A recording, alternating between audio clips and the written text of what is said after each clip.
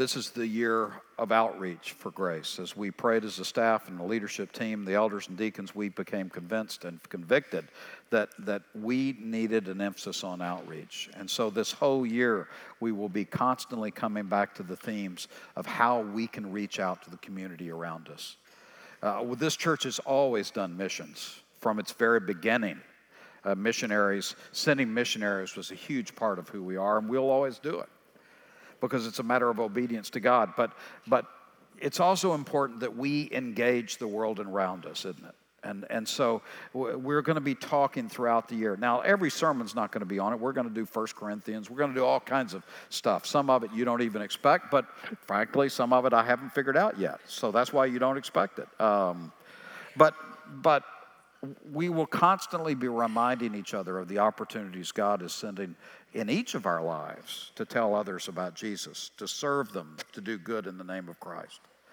But we decided to kick it off with a 5-sermon series, and I'll be concluded that today. The first one, I just talked about we as a church, what we do and what God has called us to do, and that's where we focused in on the issue of outreach and how important that is and how perhaps that's the area we're weakest in as a community.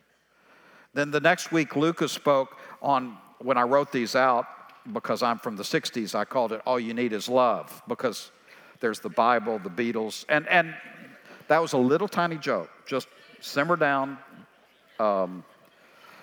Someone saying, it's the Stones. Anyway, and then the 25-year-old saying, who are those people? But all you need is love, because the issue of evangelism always comes back to motivation. It's not about keeping score. It's not about winning something. It is simply caring enough about other people that we want to tell them the most important thing we know in our own lives, right? I mean, if the gospel is true, if Jesus is the sole answer for the brokenness of humanity, if the only way to spend eternity in the presence of God is through belief and confession of Christ, then how can we claim to know and love people and not tell them about it? The scripture says that was the motivation for Jesus. For God so loved the world that he gave his only begotten Son, that whoever believes in him would not perish and have everlasting life. The first and second great commandments, love the Lord your God with all your heart, soul, mind, and strength, and love your neighbor as yourself. And what is more loving than to tell someone about Jesus?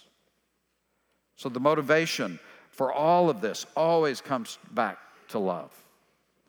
And that should shape the way we say it, the way we respond to people. And it also drove us to the next point, and that was the one I did on doing good is good too.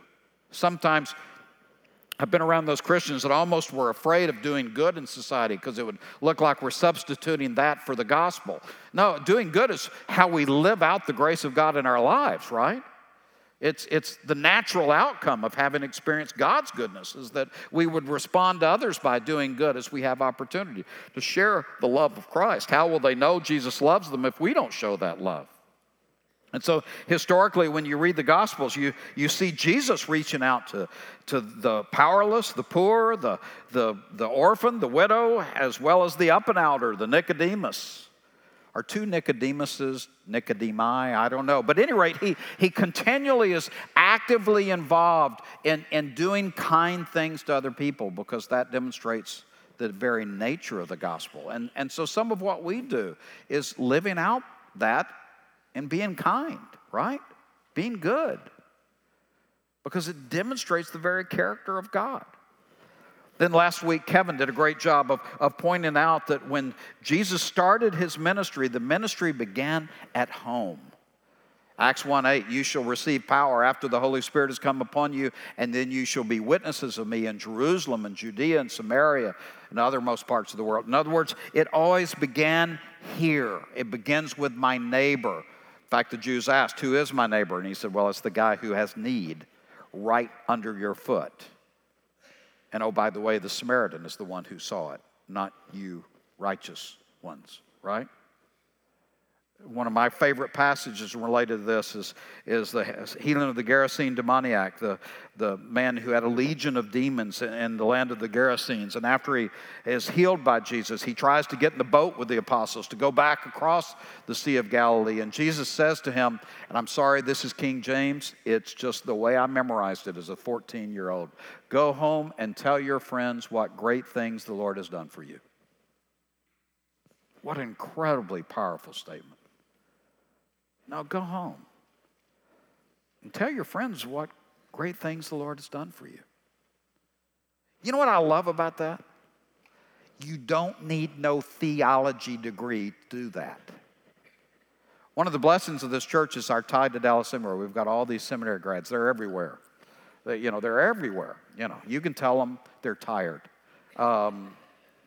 One of the curses of this church is we have seminary grads everywhere. And so you almost get the impression that if you hadn't gone and studied, seminary somewhere and hadn't sat under all these big names and your knowledge of Greek goes beyond your fraternity,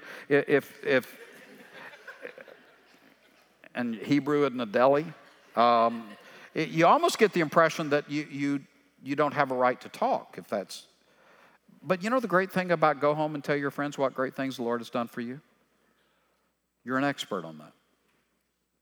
No one in the world can deny to you your experience with Christ. That's the reason Jesus said it. And interestingly, even in a postmodern age, that is the ultimate source of truth in postmodern thought.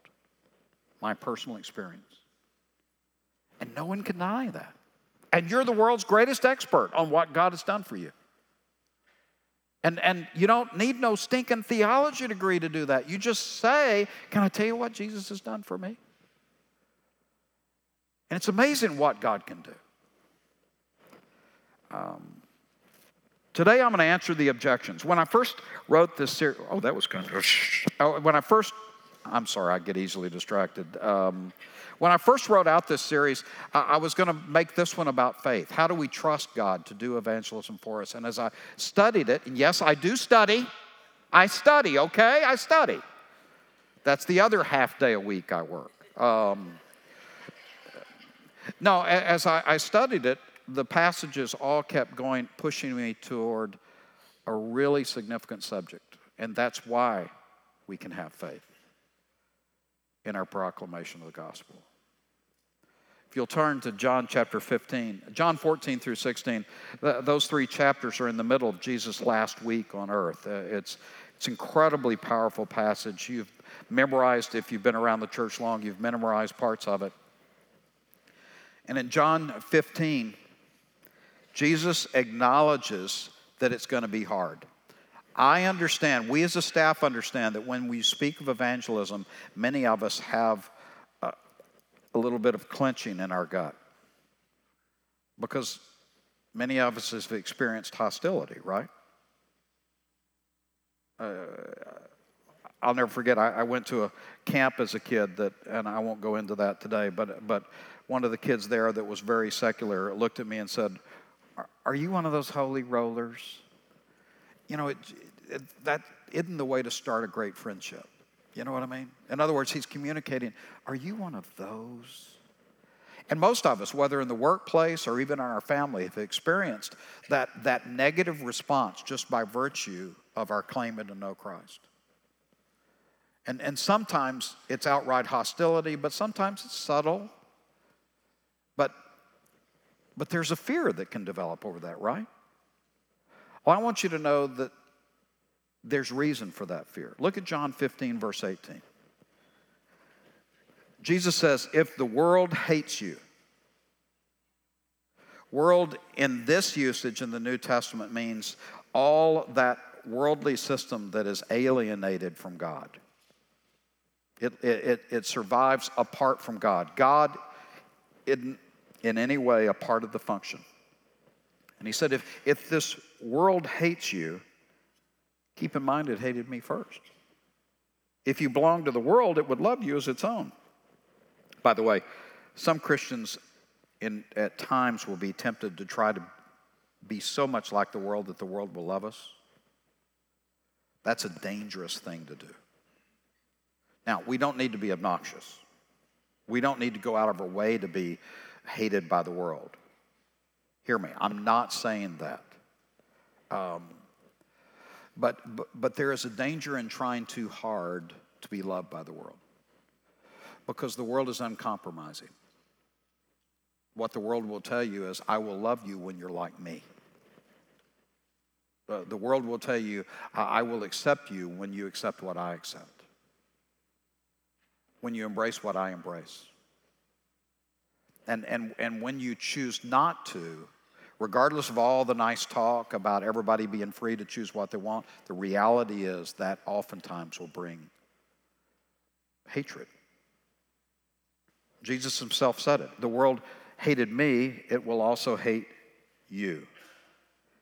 If you belong to the world, it would love you as its own. As it is, you don't belong to the world, because I've chosen you out of the world, and that is why the world hates you. Remember the words I spoke to you.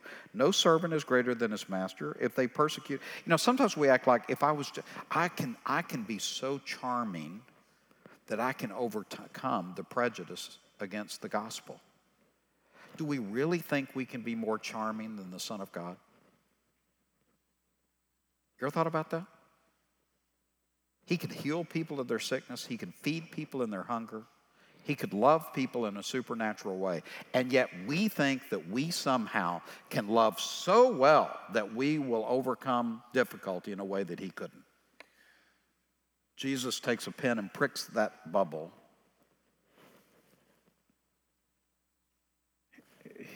You're not any greater than me. They persecuted me, they'll persecute you also. If they obeyed my teaching, they will obey yours also. They will treat you this way because of my name. The Apostle Paul says the cross is a stumbling block, for they don't know the one who sent me. We're from a different family. We speak a different language. There is a natural tension there. And so one of the reasons we get nervous about sharing our faith is because we intuitively know there's a disconnect. Now, hear me. Does not mean you have to be obnoxious. In fact, that's certainly inconsistent with the way Jesus responded to other people. But it does mean that Jesus knows that there will be opposition. And when we share our faith, expecting some opposition is normal. And some of you are thinking, okay, I'm out of here. This is not fun. Now, let me hurry to say, we don't know persecution the way people in the rest of the world do. I mean, we have lived in one of the most remarkable eras, in one of the most remarkable places in all the history of humankind. I mean, we have to step back and thank God for how remarkable this has been. That Christianity has been so embraced. Now, sometimes the veneer has been very thick. Sometimes it's been more show than but we don't know persecution as a people the way they have known it in major parts of the world. We had a group of women here that prayed regularly for the persecuted church. And when you start reading the stories of the persecuted church, it will humble you. The reality is that the genocide against Christians in the 20th century is mind-boggling. In the Middle East and Africa and other parts of and Asia, it's frightening what Christians go through when they embrace Jesus. But that is not to deny the reality that there's risk in calling yourself a follower of Christ. And Jesus said, of course there is. They didn't like me. Why would they like you? Well, so is there any hope? Is that it? It's interesting that he starts the paragraph there. Then look with me down. I don't have time to go through it all. Verse 26. But when the counselor comes, whom I will send to you from the Father, that is the Spirit of truth who goes out from the Father, he will testify about me, and you also must testify, for you have been with me from the beginning. He introduces the idea of the counselor, different translations, comforter, advocate, counselor. There are all kinds of pleader, a Greek speaker in our first service said. My favorite picture of what that word means, and I know this is going to scare some of you, is attorney. Yesterday we had an incredibly sad day. We had a memorial service for a 23-year-old young man who grew up at Grace and fell into addiction and died of a heroin overdose. And it's one of those times you think, this is horrible, but at least we know where he is. At least we have Jesus. It's one of those times that resets your worldview, You kind of reminded how blessed you are and how much the gospel means to you. Incredible time. But both of the parents of this young man are attorneys, and so the room was full of attorneys. You could smell it. I mean, it was an amazing thing. I mean, they were, and several attorneys in here are grinning at me. We have a lot of fun at the expense of attorneys, and it's so deserved. But the excuse me, unfair. Actually, it's an incredibly powerful term, and I'll tell you when you appreciate attorneys is when you need one. When you go into a court and you realize these people have rules I don't know, and they speak a language I do not understand, and they have means of defending and advocating for me that I cannot in any way do, suddenly you realize how grateful you are for that role. I mean this sincerely. That when you step into a situation where you are so obviously out of your depth, and if you've ever been in a court and you're not an attorney, you are. And you realize, I could lose this before I even get started here. But for this person who is my advocate, who understands what's going on, who's done the hard work in the background, and who is there to fight for me in this incredibly difficult situation. And in that situation, you want to hug them.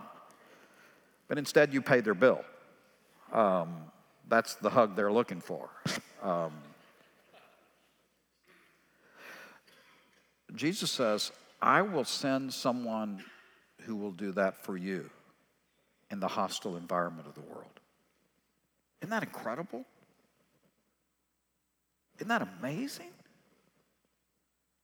Jesus says, yeah, you're going to have trouble. The world hated me, they're going to hate you. But you know what's incredible? You're not going to be alone in the reality of the opposition. Second point I want to make is to continue with this idea of our companion in the work. If you'll flip down to chapter 16 of John. John 16, verse 5.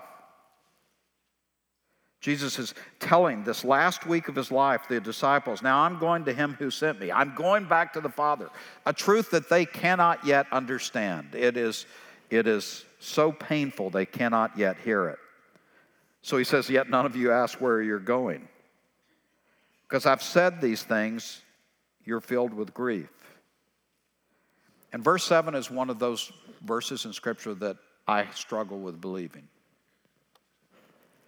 I tell you the truth, it's for your good that I'm going away. Can you imagine? Jesus said, it's better for you if I leave. Has it ever struck you how crazy that is? Which of us who calls ourselves Christians wouldn't want to have Jesus here? I mean, it's an overwhelming thought. It's better for you if I leave.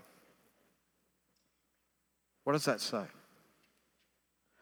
It says how important the one who will come is. Notice what he says. It's better for you if I leave, because unless I go away, your attorney will not come to you. But if I go, I will send him to you. It's better for us that Jesus personally isn't here because of who he sent in his place. The role of the Holy Spirit is beyond anything that any of us can imagine. Now hear me. Part of the reason for that is the Holy Spirit's ministry always points to the Son and the Father. He always brings attention to the Son and the Father. He doesn't draw attention to himself in Scripture. He points people to the Savior. And therefore, it's easy for us to neglect the significance of his role. But Jesus says, his role in your life is so great, you're better for me. It's better for you if I leave and he come.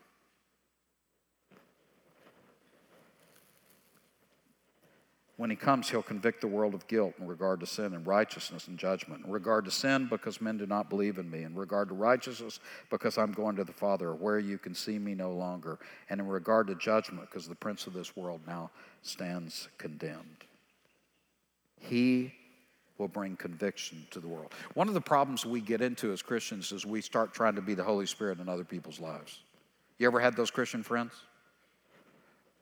When I first met Julie, she had Holy Spirit friends in her life. They were glorious. They meant the best, but they were busy convicting each other of sin.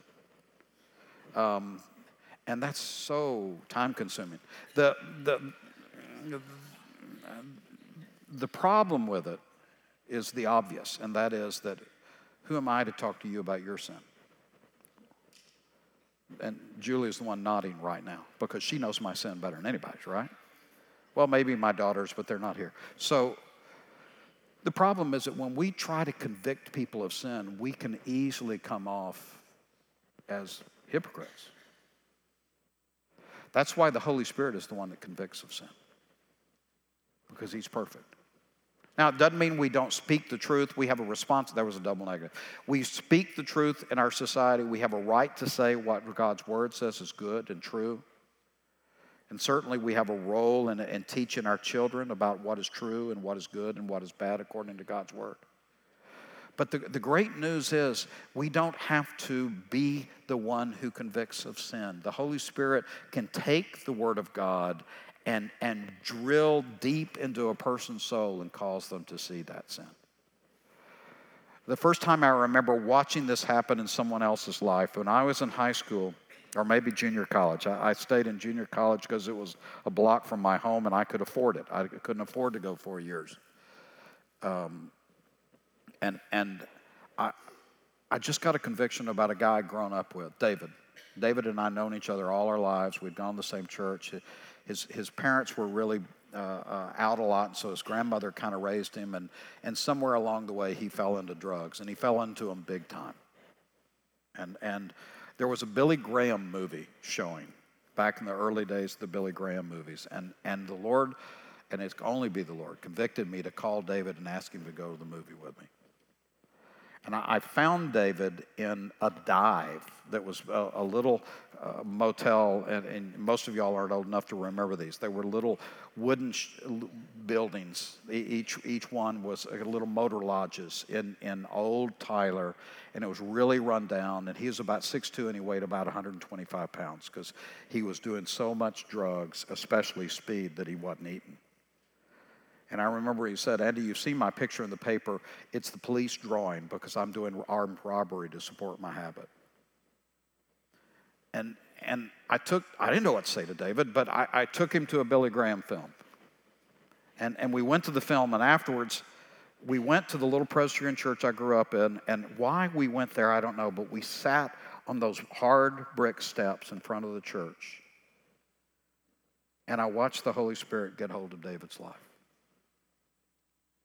And I didn't say anything. And the movie wasn't that good. You know what I mean? Christian movies are never great. But something got hold of David. And he cleaned up. And he lived a normal life. And he got married. And sadly, later in life, he fell back into drug addiction. And the Lord took him. But God spoke to David. He'd been in church all his life, but suddenly the Holy Spirit grabbed hold of David in a way that I can't explain. It certainly wasn't anything I did. And it saved his life. In fact, when I was in seminary, after he died, his parents sent me a check.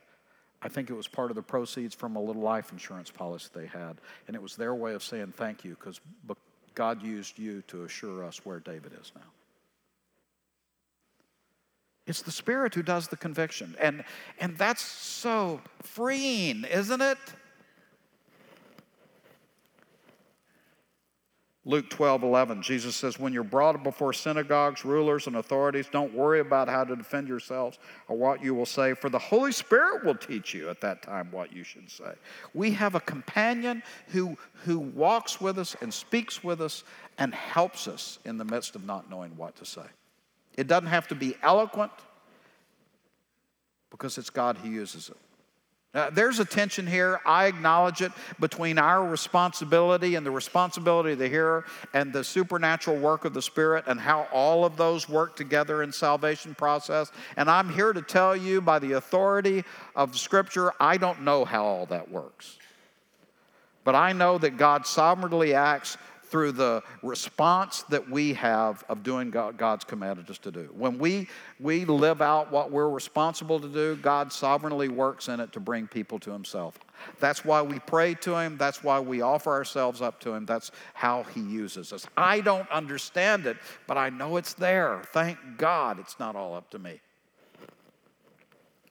So how do we talk about results? Where do results come from? Is it up to me to save people? 1 Corinthians chapter 2, the Apostle Paul addresses this.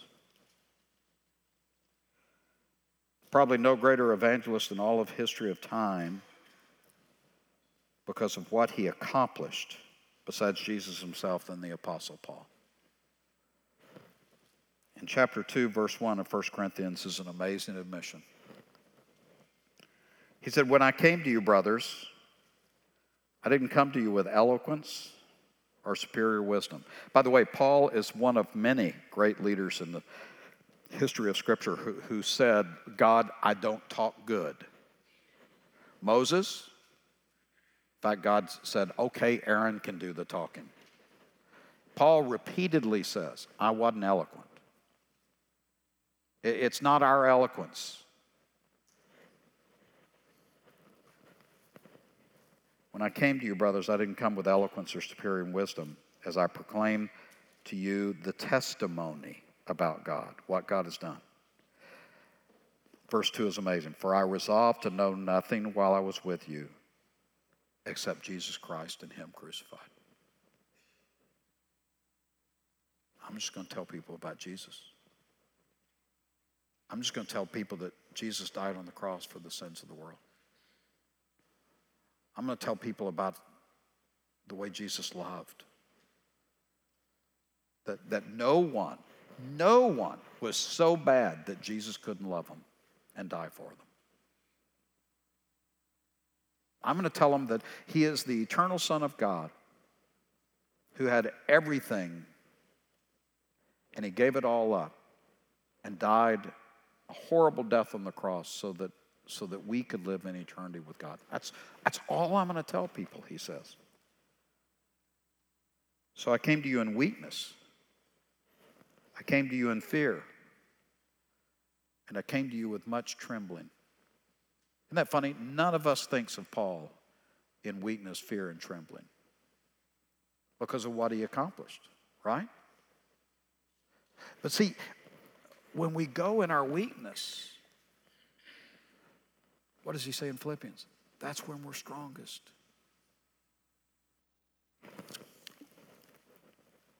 My message and my preaching were not with wise and persuasive words, but with a demonstration of the Spirit's power, so that your faith might not rest on men's wisdom, but on God's power. He said, I just let the Spirit work.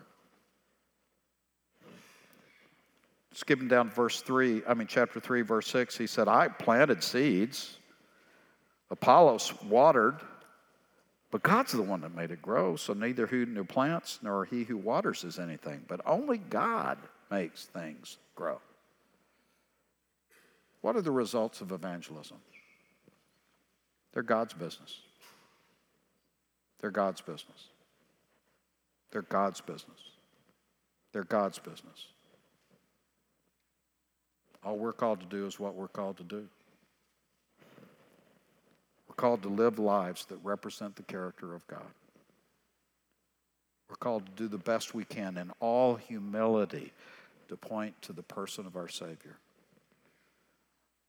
We're called to humbly tell others what great things God has told us and done for us. And then the Spirit will take care of the rest. It's a harder time in America to be a Christian, to call out the faith. There are subtle means in which we are being resisted that are new in my life. But we can't dare be pessimistic. We can't dare let a little bad news cause us to cower in fear. Because God doesn't call to do something and then neglect us. God calls us to tell others about Him, and then He sends His Spirit to accomplish the results. We're just called to be faithful. We're just called to do the best. Kevin talked about picking up a piece of trash and God using that last week and opening up the gospel. I took a buddy to a movie. I mean, there are all kinds of ways that God can use little things, and we're not responsible to sell the deal, to close the deal. We're just responsible to be faithful. And isn't that great? Because it's a job that we can't do, but He can. Am I worried about where our country is? At times. Do I lose sleep over it? In all honesty, no. Because God's in control. Nothing has taken Him by surprise. The only thing that should keep me awake is when I realize I haven't been faithful to what God has called me to do. And I'm going to trust Him to do the rest. I have delegated it to Him. Pray with me. Father, we confess that sometimes the opposition of the world so cowers us that we're not faithful to do what you've called us to do. We confess that we often neglect to depend on your Spirit, whom you promised, who can do anything and accomplish your will. Lord, I pray that we would be faithful, not in eloquence or power, but in humility. Remember you. And Father, we expect to see you work. In Jesus' name, amen.